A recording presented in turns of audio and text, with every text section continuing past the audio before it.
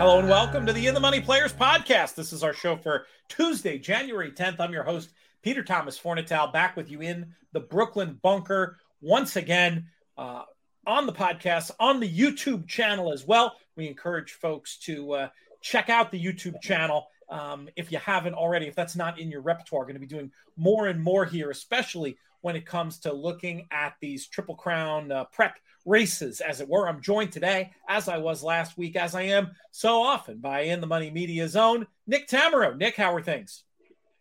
Doing great, Pete. Ready for another week to end. I guess it did, so better to have been ready and ready for another to get started. Always fun looking back.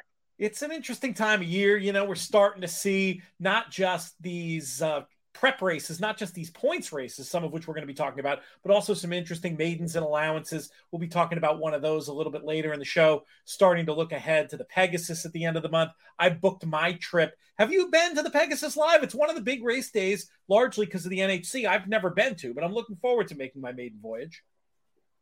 I was at the 2019 Pegasus, the City of Light Pegasus. I finished 9th in the Pegasus World Championship Betting Challenge that year. And yeah, it was fun. The weather was terrible, but we ate good and had a lot of fun. That's right. I remember that year. I covered that from the Sky Studios in London. That was my excuse for missing that one, but no excuses this year. Looking forward to getting there. We'll talk a little bit about Gulfstream Racing and we'll reflect on the coast to coast bets as well later on. But as promised, let's talk about some Derby preps. And let's start in New York with a race that admittedly hasn't had that much impact on the Triple Crown races in the last several years, but the Jerome Stakes going a mile at Aqueduct, won as you predicted in your column on InTheMoneyPodcast.com by Lugan Knight, who earns a figure of 85. What were your thoughts on this performance? I'll tell you, I thought he was really game. There's no doubt about it. And, you know, afterwards, I kind of mocked Jose Lezcano a little bit, and I put full disclosure, I'm a big Jose Lezcano fan, but this is the second straight race on Arctic Arrogance. He took a big peek back at the quarter pole and then found a way to lose. So I don't know if maybe he is overrating Arctic Arrogance. I wonder maybe if Arctic Arrogance is a little distance limited. I don't know. I'd like to think that he just got beat by a slightly better horse in each of his last two starts. And, you know, I don't know, Pete. I thought around the far turn that Arctic Arrogance was going to take Lugan Knight whenever he wanted. And the fact that he just kept on finding, I thought was awfully compelling. You know, he's obviously has to take a step forward in order to be a major Derby Trail contender, but there's no doubt he's got some talent. And I guess the biggest takeaway, Victory Formation's pretty darn good because he beat this horse somewhat easily at Churchill last time. Yes, that's right. Victory Formation, who is on most everybody's Derby list at this point. Definitely a form boost there. Let's start with Lugan Knight. He earns the 85, wire-to-wire fashion. I agree. Looked dead to rights, turning for home. I screwed this one up in the betting. Like you, this was the horse that I liked on paper. And it was one of those things where a combination of hearing the Mike McCarthy quotes, doubting how far he wanted to go, hearing Maggie Wolfendale say similar in the paddock, and just my own visual impression. Lugan Knight looked kind of slight and sprinty looking. I mean, this is a horse who, if he's really better going shorter, I mean, he might eventually be really, really good. And seems like a horse that has some scope to like grow a bit. Given how early we are in the 3-year-old year. So I guess my fear about him going forward is still unclear how far he wants to go. But, you know, people get this stuff wrong all the time, including trainers and owners. So we'll see about that. Arctic Arrogance, I feel like, I don't think it was the distance. I mean, it acted okay going farther before. Right. I don't know if this isn't a case of maybe you were right about the ride. This might be the old JK thing about a horse that's actually better, maybe trying to be a little more aggressive, go a little bit faster, and I did hear Linda Rice mention this possibility in a post-race interview, one that maybe needs blinkers, maybe just a horse that at this point has a little bit of that pack animal mentality, gets there, feels like he's done enough. I don't know, some combination of a more aggressive ride and blinkers. I wouldn't be giving up on Arctic Arrogance just yet. I think this is a talented horse who can be, you know, heard from in his division at least. Yeah, too talented a horse to give up on just yet. Showed too much as a 2-year-old, quite honestly, and then validated it in his first start at 3. So I like the blinker idea. You know, you feel like a horse that he did go down kind of with just a whimper, because once Lugan Knight really asserted his superiority, he didn't fight back all that much. yeah, he might be a horse that needs to be kept to his task a little bit more clearly, and that could be really achieved with the addition of blinkers. So no doubt about it. In a way, they're kind of playing with house money with Arctic Arrogance because there's so much money out there for New York breds that if he's good enough to be on the Derby Trail, which at least at this point there's no denying that he is. There's still some great objectives for him down the line. He's a horse who should have a really good 23. Yeah, I think that sounds like the correct assessment of those runners. And with Lugan Knight, we'll see what they decide to do. It sounded like they were gonna stay local and maybe look to stay at the one turn. Yeah. No, I think, yeah, I is there a spot in between that's going shorter? Because it's not. I do not think they want to go the 1 1/8 of the Withers. But I thought there was a target between now and the Gotham, but I'm spacing. Might be New York breds.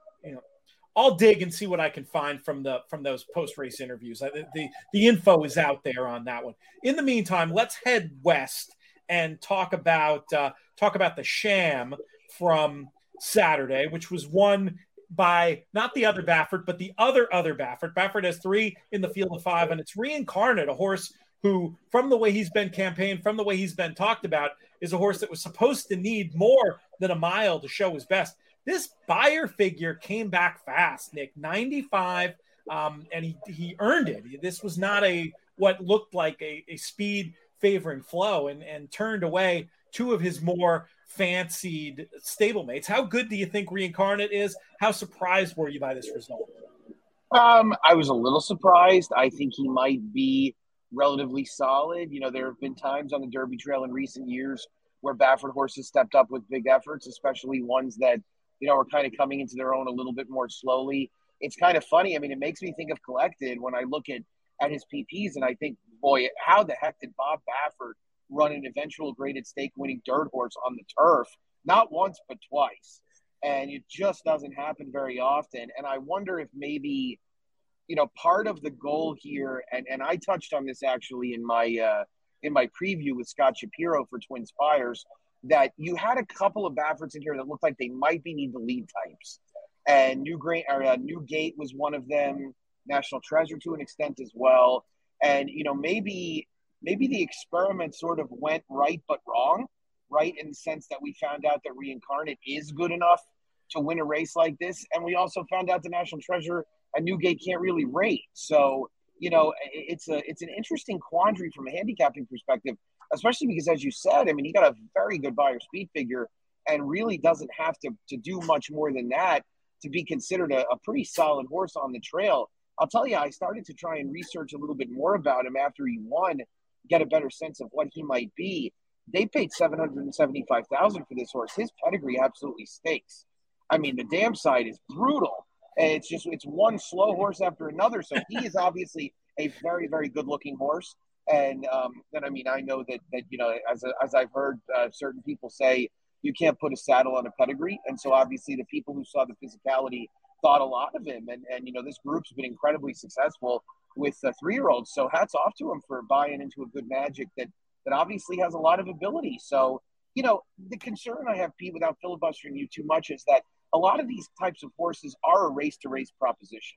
And, Baffert has so many good 3-year-olds that we might see somebody else jump up in the San Felipe. We might see somebody else in the Bob Lewis. We could see somebody different yet again in the Santa Anita Derby. So, I know that we're going to see Faustin again pretty soon. We're going to see Arabian Night at some point. It's an embarrassment of riches, as you'd expect. Yeah, I mean, when you saw the probables for this race, it wasn't just 3 Bafferts originally listed. They were like 8. It was like 47. So we'll see where everybody else goes. Few thoughts to piggyback, one positive, one negative. I'll speak out of both sides of my mouth. We'll start on the positive side. I see the Baffert debuting a mile in the summer, and I think it's one of his slower horses who he thinks is more of a stayer. And his quotes back that up. He said something to the effect of that he pegged Reincarnate as his Belmont horse from a long way back and was surprised he was fast enough to do that.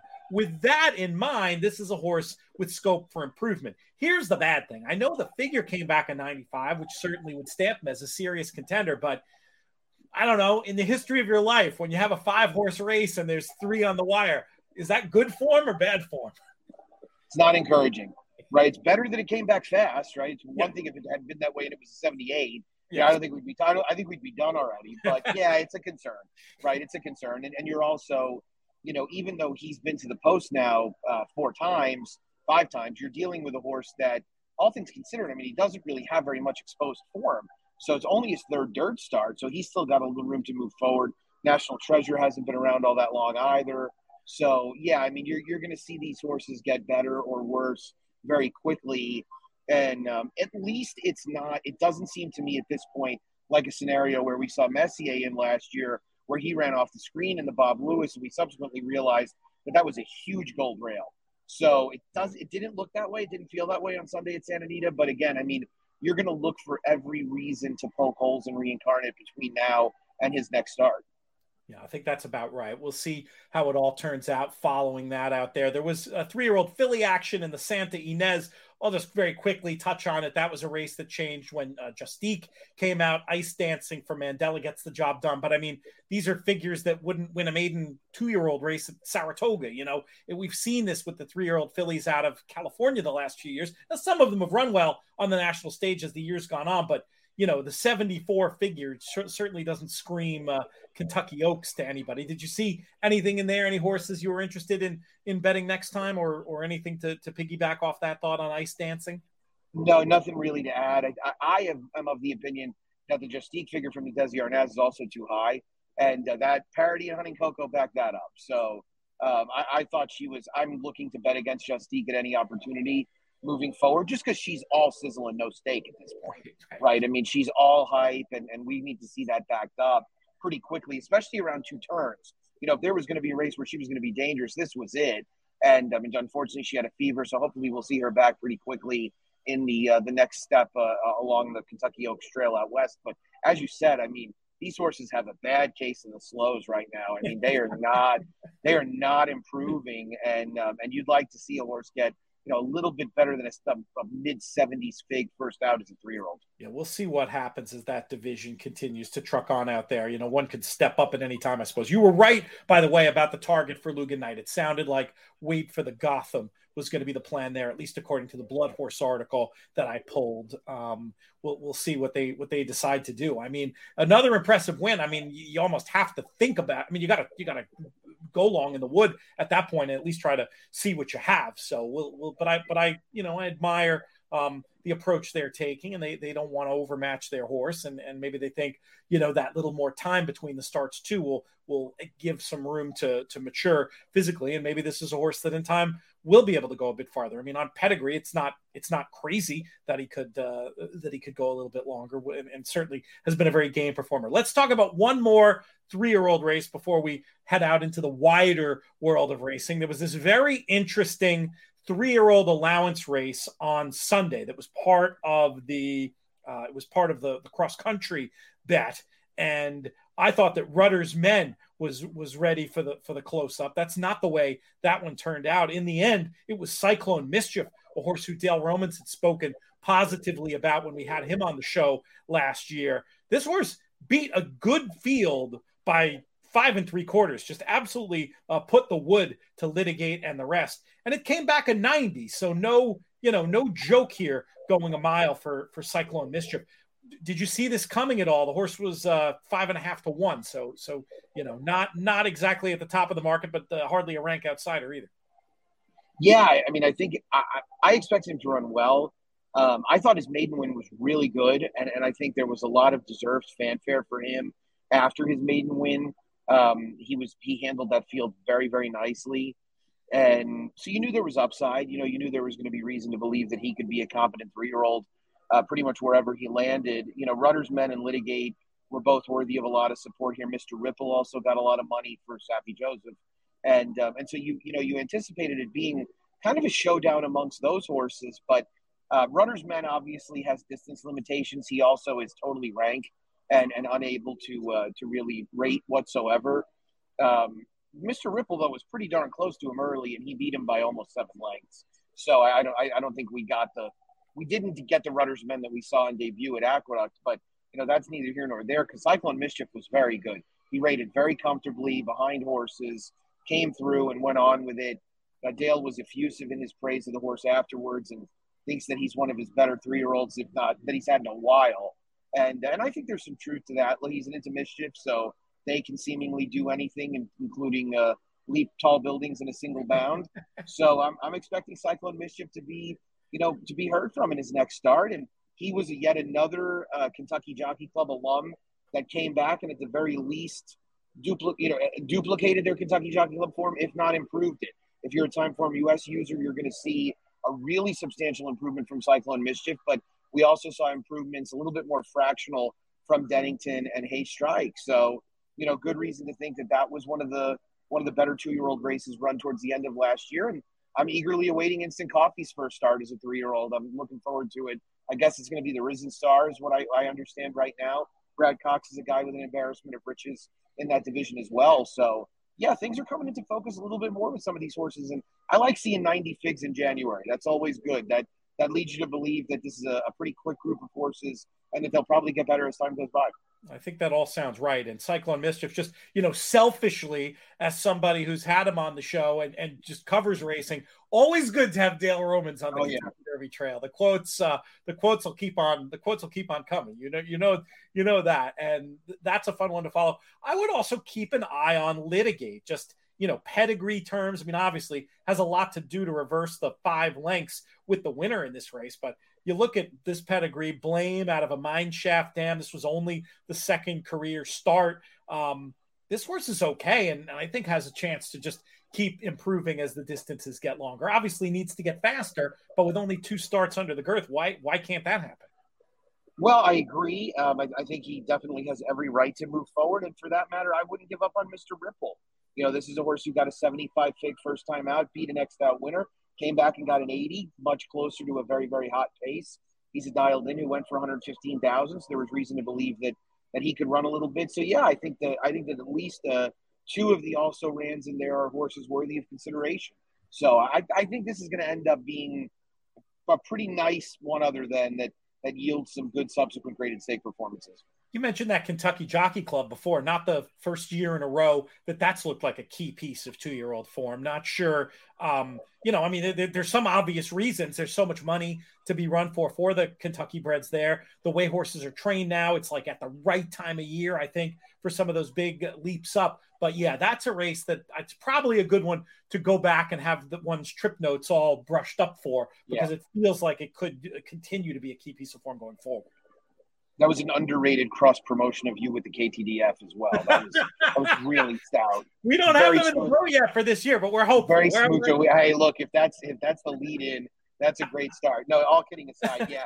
I mean, that's become a really important race. Smile Happy was the winner in 2021, and of course one of the vanquished horses that was in the money was White Avario, who came back and won the Florida Derby. Smile Happy came back and was in the money in the Risen Star and the Bluegrass. So yeah, it's just been a very, very nice race now for a number of years, and it used to get the billing as the race that would feature a horse that was backed because they had good Churchill form, and it's more than that now. It's a very good end of season race that I think at least for 2022 into 2023 is looking awfully productive again. Let's back up and talk about Aqueduct on Saturday again and take a quick look at the rescheduled Queens County, just because Law Professor bet like he couldn't lose, made no mistake, winning by 7.5, comes back with a 98 Beyer speed figure. What is your prediction? Do you think they'll forge ahead if they can get an invite to the Pegasus, which I imagine they can?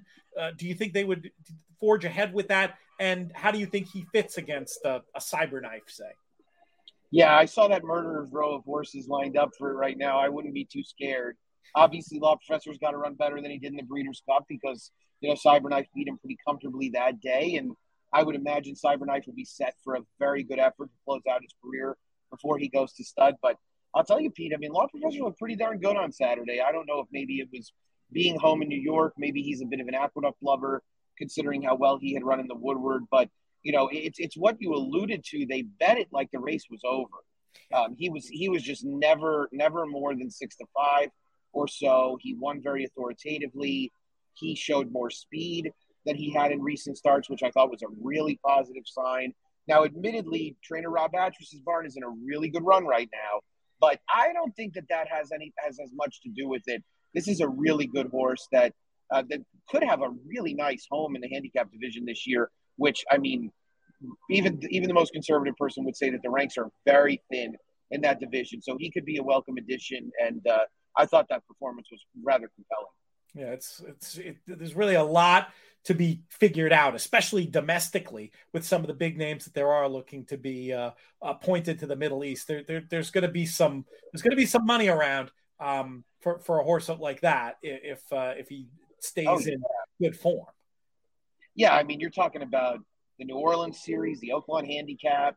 There's going to be no Taba in this country until probably Belmont Day, if that.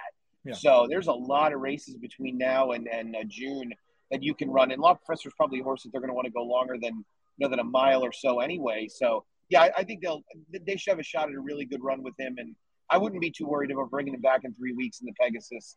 I'd certainly be willing to take a chance. Yeah, I mean, it's a lot of money. It's a lot of prestige. I also wouldn't be shocked or terribly disappointed if the horse gives them any reason to back off a little bit. I mean, a race like the Razorback, right? I mean, wouldn't he look pretty darn good? I mean, he's super short in there, I would think, from this far out. I did want to chat. You joked about KTDF. I did want to joke though about another sponsor but mainly just because I thought it was an interesting bet and I thought it was worth talking about and reflecting on the coast-to-coast wagers that debuted last weekend. The Saturday one performed very, very well, especially given it was a mandatory payout day. And I kind of just wanted to vent. I was just very frustrated in ultimately leaving out a horse in Grazed My Heart, who it was one of those horses I look back after and I'm just like, this is something I can hear myself on the show making the case for the horse last time out, closing into blue, Timeform US fractions. And, I had 1A and 1B, and how hard is it to throw in an extra B line on a runner like that? I felt like I should have had it and I didn't. And I was irritated by that, but I thought all things considered, it came off well. I did, as I mentioned on the Coast to Coast show with Jonathan, I did mention to the powers that be over there, like, hey, it would be wonderful, next time this comes up, if, the races 9 and 11 at Gulfstream could be flipped. So you get the maiden in the first leg so we can see the betting on some of the first time starters. And it ended up being particularly relevant in there because you did have a 15-1 on the morning line go off at 9-2 that the horse with the great Coolmore pedigree that we talked about on the show, who ended up running second and surviving that narrow DQ. But I just thought this was funny. I think you'll appreciate this. Others, that feedback was given by other people, some who maybe have been accused at points on this show of being basement dwellers. And rather than my constructive way of putting it, apparently one of the higher ups at first was told he was an incompetent idiot. So you can choose which communication style you like better, which one you think is maybe a little bit more likely to be productive. The hey, maybe you'd want to think about this. I'd love to, if you ever need help, I'd love to, offer my services or just to call people names. You pick. Standing on a mountain and telling everybody how smart you are is always a tough exercise. It has to get exhausting at some point, but it's the fig jam approach, and everybody can figure out what I'm referring to.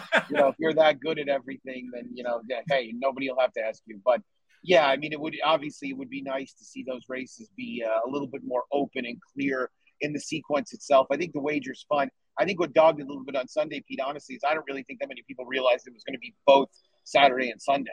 And Sunday was a slow handle day nationwide. But I think as people realize this is a weekly thing, basically 2 times a week thing, we'll see a lot more of it as we move forward. But then it would be advantageous for customers, obviously, again, to see the pools themselves. Fun bet. I mean, I'm in for any new bets with a low takeout and an interesting set of circumstances with good racing. And, those are 2 of the signals that are being paid attention to the most. I mean, they are the 2 biggest handling signals going in the country right now. So I don't blame First Group for wanting to do something that can combine a little bit of it. And so I look forward to it. I did bet it both days. I'm 0 for 2 so far as cashing, but I got a live, or I didn't get a live. I missed the 4th leg on Saturday and the 4th leg on Sunday, but it was a lot of fun. And I was a somewhat regular Tronic 5 player. But admittedly, this will be a little more interesting, a little more approachable, being simply from two tracks that I'm paying a lot more attention to. Yeah, I think that's what has a lot of people excited. Maybe a lesson from Sunday was it started pretty darn early. So that first, it did start early, yeah. I think it might help to have that first race, 3:30 or later. I think there was like a 2:10 race. That's tricky, and that probably helps. Even the marketing you can do on that day is useful. And I wonder, I held back our Sunday pod and dropped it Saturday. Maybe that was a mistake. Maybe we need to get that Sunday pod out just so at least our people know about it, earlier too. That's a good point. Just at least until the pattern gets established. But yeah, looking at the listening numbers, I mean, obviously the Saturday show is going to be listened to a lot more, but it was like even more stark than what we used to do with the Gulfstream shows. Anyway, people don't care about how the sausage is made here at In the Money Media, but it's a good point that you make. Anything else you saw this weekend or burning in your mind that you want to chat about on this show, Nick? Eclipse Award thoughts, anything like that? Nothing too significant on that. Looked like everybody had the finalists that you and Jay and I anticipated talking about it a few weeks ago. So it's nice to see everybody casting their ballots, and I think there's a lot of harmony on some of the same divisions. But it'll be nice to see everybody crowned later in the month. So no, not terribly much. It was a good weekend of racing, and things start to pick up steam a little bit headed towards that last week in January with the Pegasus. The one that keeps coming back to me, like I wake up in the night and I think maybe I should have put in Italian ahead of Regal Glory. I keep going back and forth on that. That to me was the head scratcher of all of them. No wrong answer there. So no. I've also seen a lot of Cody's Wish for Sprinter support. And as I said on the show with Jay, I just I just definitionally, I just can't do it. Not when his definitive win was around 2 turns. It's just not. I just can't make that horse the sprint winner. I'd have been more inclined to give him a third vote as the champion older male. But a Forgo at 7 furlongs and the Dirt Mile, that's just not enough for me. So, and I'm a big Cody's Wish fan. I've been a Cody's Wish fan since his debut, since I cursed about missing my exacta in the Belmont contest there where I had him underneath Mahamal. And, little did we realize at that point that Mahamal was going to go on to be a claimer and Cody's Wish was going to be an Eclipse finalist. So pretty amazing. And media awards wise, it was, it seems, we weren't up there this year, but a great assortment of talent, NBC getting rewarded for their consistently excellent work. Going to try to reach out and see if we can get maybe Randy Moss and Jerry Bailey as part of our Pegasus coverage in a few weeks. That would be very fun. And Tom Law, who always does such a good job, seeing him get rewarded, the HRRN team for their Breeders' Cup coverage. Lots of good stuff. If you haven't read about the media finalists, the media award winners, it's worth going and checking that out. Lots of good stuff. Though I'll feel a lot better. My award, the award we won last year, will be worth more when Steve Bick gets his. I'm not sure what we need to do to make that happen. But it's certainly overdue. It is, and Steve's got a great relationship with the powers that be.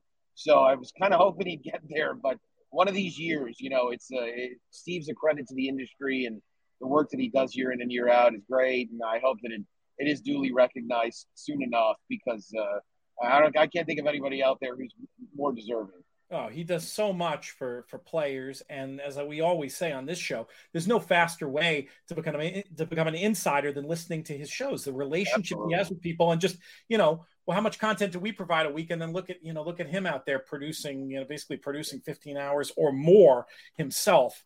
And, maybe it's got to be a lifetime achievement award if just for some reason his particular style of broadcasting doesn't fit into what the judges are looking for or whatever, but something needs to give there. And hopefully sooner rather than later. That would be my only criticism as far as the stuff we saw nominated there. I agree. Yeah. Let's hope he'll have to settle for an Eagles Super Bowl this year. Oh my God, they didn't look so hot on Sunday. I'll tell you that much. But I don't think they were taking it all that. When you have a quarterback who's only playing half speed, I suppose you have a right. Yes. We'll talk more NFL. We'll talk more horse racing as the week goes on. Nick, we're going to have you back soon. We're going to wrap the YouTube video. If you're listening to the podcast, we've got a special guest who will be coming up right now. Play the first Coast to Coast Pick 5, featuring a sequence from Gulfstream Park in Florida and Santa Anita Park in California every Saturday and Sunday. Both the $1 minimum and 15% takeout are very player friendly. Players can bet on track or online, usually listed as a separate track in your ADW. Just look for Coast to Coast Pick 5 in the drop-down. If you play on First Bet or Express Bet, you can get a free $10 bet on the Coast to Coast Pick 5 on select days. To participate, do not forget to register for the promotion. Get the Pick 5 sequence, expert analysis, free past performances, and more at inthemoneypodcast.com/coast. And be sure to check the podcast we'll be doing every Saturday and Sunday for this new special bet. That URL once again, inthemoneypodcast.com/coast. Next up on the show, we bring in a returning guest, a frequent visitor. We love having her here on these airwaves. She is the director of giving at the Thoroughbred Retirement Foundation. She's also the first lady of the In the Money Players podcast. She's Kim Weir. Kim, what's going on? Happy New Year, my friend. It is great to be with you to kick off this year ahead. So we did a little bit of recapping last year, but I always like to start the year with a little bit of looking back before we look forward. How'd we do in the end? Oh my gosh, Team ITM rocked it. That is how we did it. We hit the board in a big way. $20,000 plus raised over the course of 2022. That is taking care of, all right, math friend, do the math quickly. How many horses is that at $2,500 a piece? That's a lot of horses. That's a lot of horses. You got your own little herd. And they're a happy herd thanks to each and every one of your listeners who gave in like a whole bunch of different ways. That includes things like the wonderful Horse Players Happy Hour, the donations that come through that, and then the whiskey, and so many fun things throughout the year. But, you know, at the end of the day, the horses eat money for breakfast, lunch, and dinner. And you all raised, and you, my friend, the ambassador, herd leader in chief, you raised a good sum. It was a good payday for the horses. And it was a year-long journey that was a lot of fun. I always like to say that you and I are pretty good at having fun and doing good at the same time. And I think that's what I'd say about 2022. I like the sound of that. Yeah, at least 8 horses there we're helping take care of. And then, hey, I know we've had some knock-on effects as well, getting other people as regulars donating into other buckets at the TRF as well. We look forward for more great work in 2023, helping humans and horses through your Second Chances program at all. But I also know you've got a major initiative coming up because this is sort of a significant year in the history of the TRF. It is a big deal. It is. If we think about the fact that many of us, we remember our 40th birthday. Some folks listening may have celebrated a 40th anniversary. And indeed, the Thoroughbred Retirement Foundation has turned 40 years old as of the ringing in 2023. So it is an anniversary year for us. It's actually, for those who would like this little fun fact, if you are celebrating an anniversary, the 40th is actually the Ruby anniversary. In that homage, we are, in fact, we've launched a new logo that we will use for the next 2 years, actually, and it is celebrating 40 years. So you'll see that soon rolling out on all of our communication. And it's a year to say thank you. It is really what I think our year will be all about. We will gather and we will raise money, to be sure, but each and every moment of gathering and celebration will be in thanks for who and how we made it this far, taking care of horses and giving them lifelong sanctuary when their racing careers are over. It's frankly humbling to think how many people have been involved in 40 years of this organization. So yeah, we're excited. It's a lot. And there will be much to talk about over the weeks ahead, days ahead about what we're doing to celebrate it. I guess I'd say overall, our plan is to find ways that, you know, your listeners and our followers and our supporters all over the country, that each and every one of them should have a way to participate in the 40th anniversary, which means we will be doing things in Kentucky. We will be doing things in Florida. We will be doing things in California, certainly here in New York, and even in Maryland. So everywhere we are, we will find ways for folks to celebrate and say thanks, and then to look ahead to the year and years ahead. It's just a really exciting thing to be a part of. we will make sure to have you back on regularly to update us about where we can get involved. Another great place to go for information and a terrific portal for giving, trfinc.org/players, our website. Is there anything on the calendar now or anything else newsy as far as ways people can help that we should let them know about on today's appearance?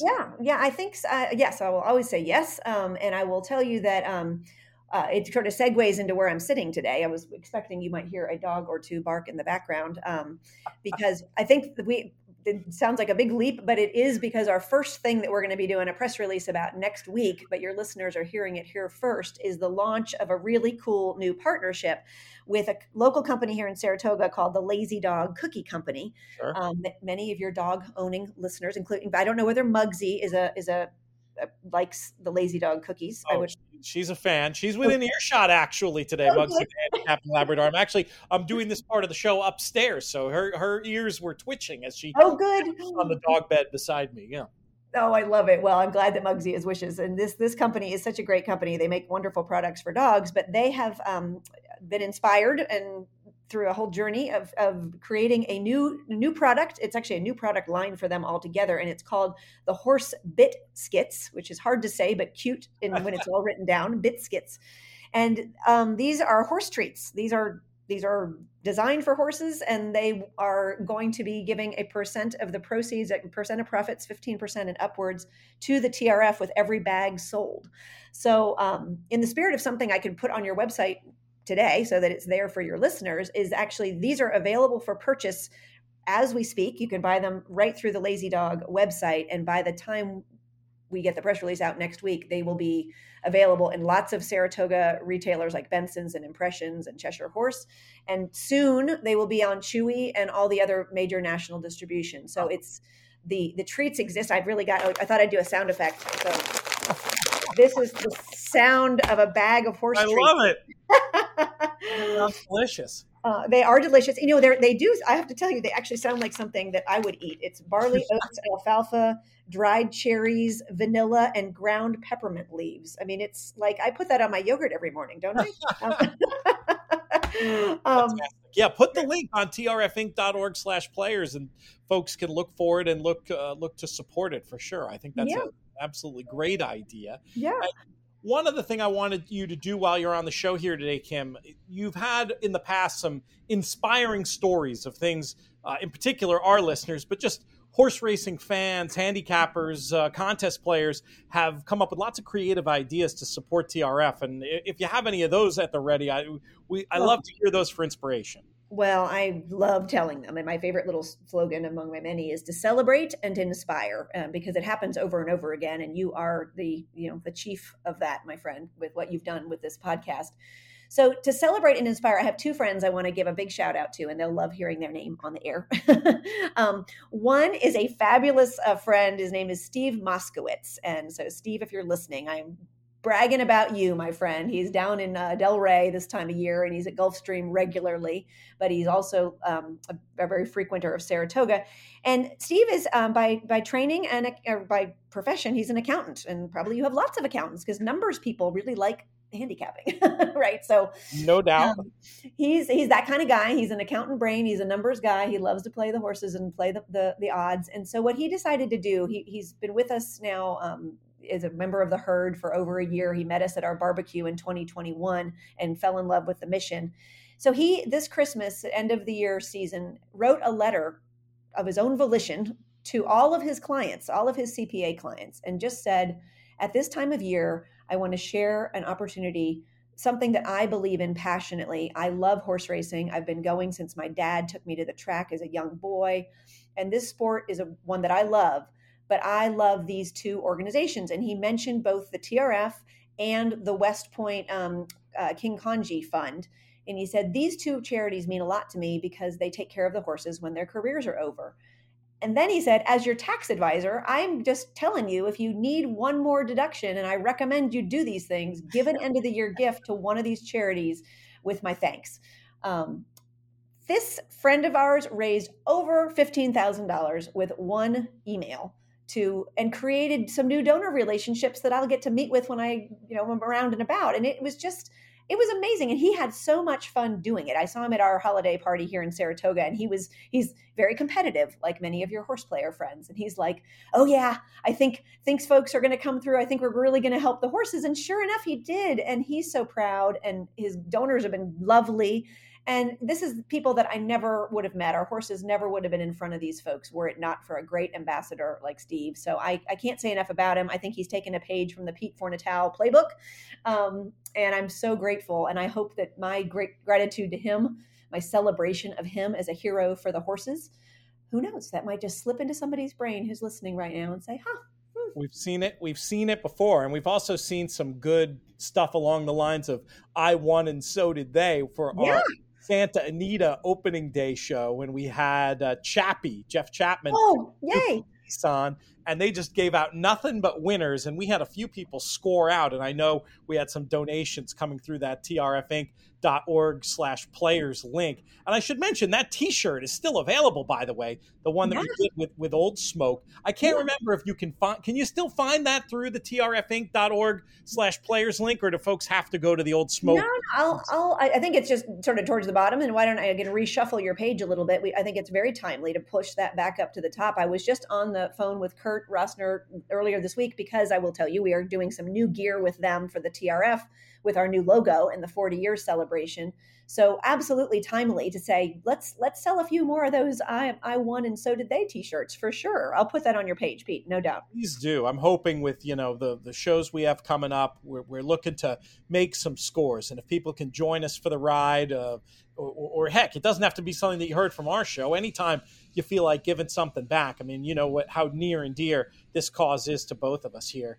I don't know if you can hear that construction outside my window here. I apologize if that's getting loud for you there, Kim, and the listeners. Yeah, I don't hear it. I think you're fine.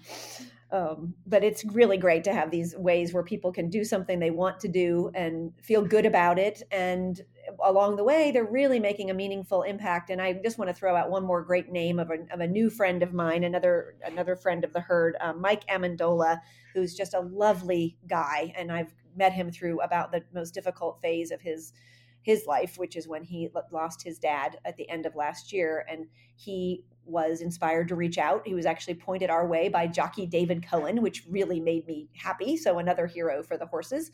And Mike asked if we could be the beneficiary for any gifts in memory and in honor of his dad. And what an honor that is to be a part of someone's celebration. His dad, Robert, was a huge horse racing fan, and we were really grateful to Mike and his family for deciding to reach out to us. And so I think that gave them some comfort, and gosh, it gave us a great deal of gratitude. So these things are amazing what people think of, and who knows what lies ahead for you and me, Pete. There may be more of these fun ideas to talk about over the days ahead. We always encourage people to be creative. Robert Amendola, big owner for a long, long time. And what a nice tribute. Reminds me, of course, of what our own Nick Tamaro, who's on the show earlier, did for his dad last year when he passed away.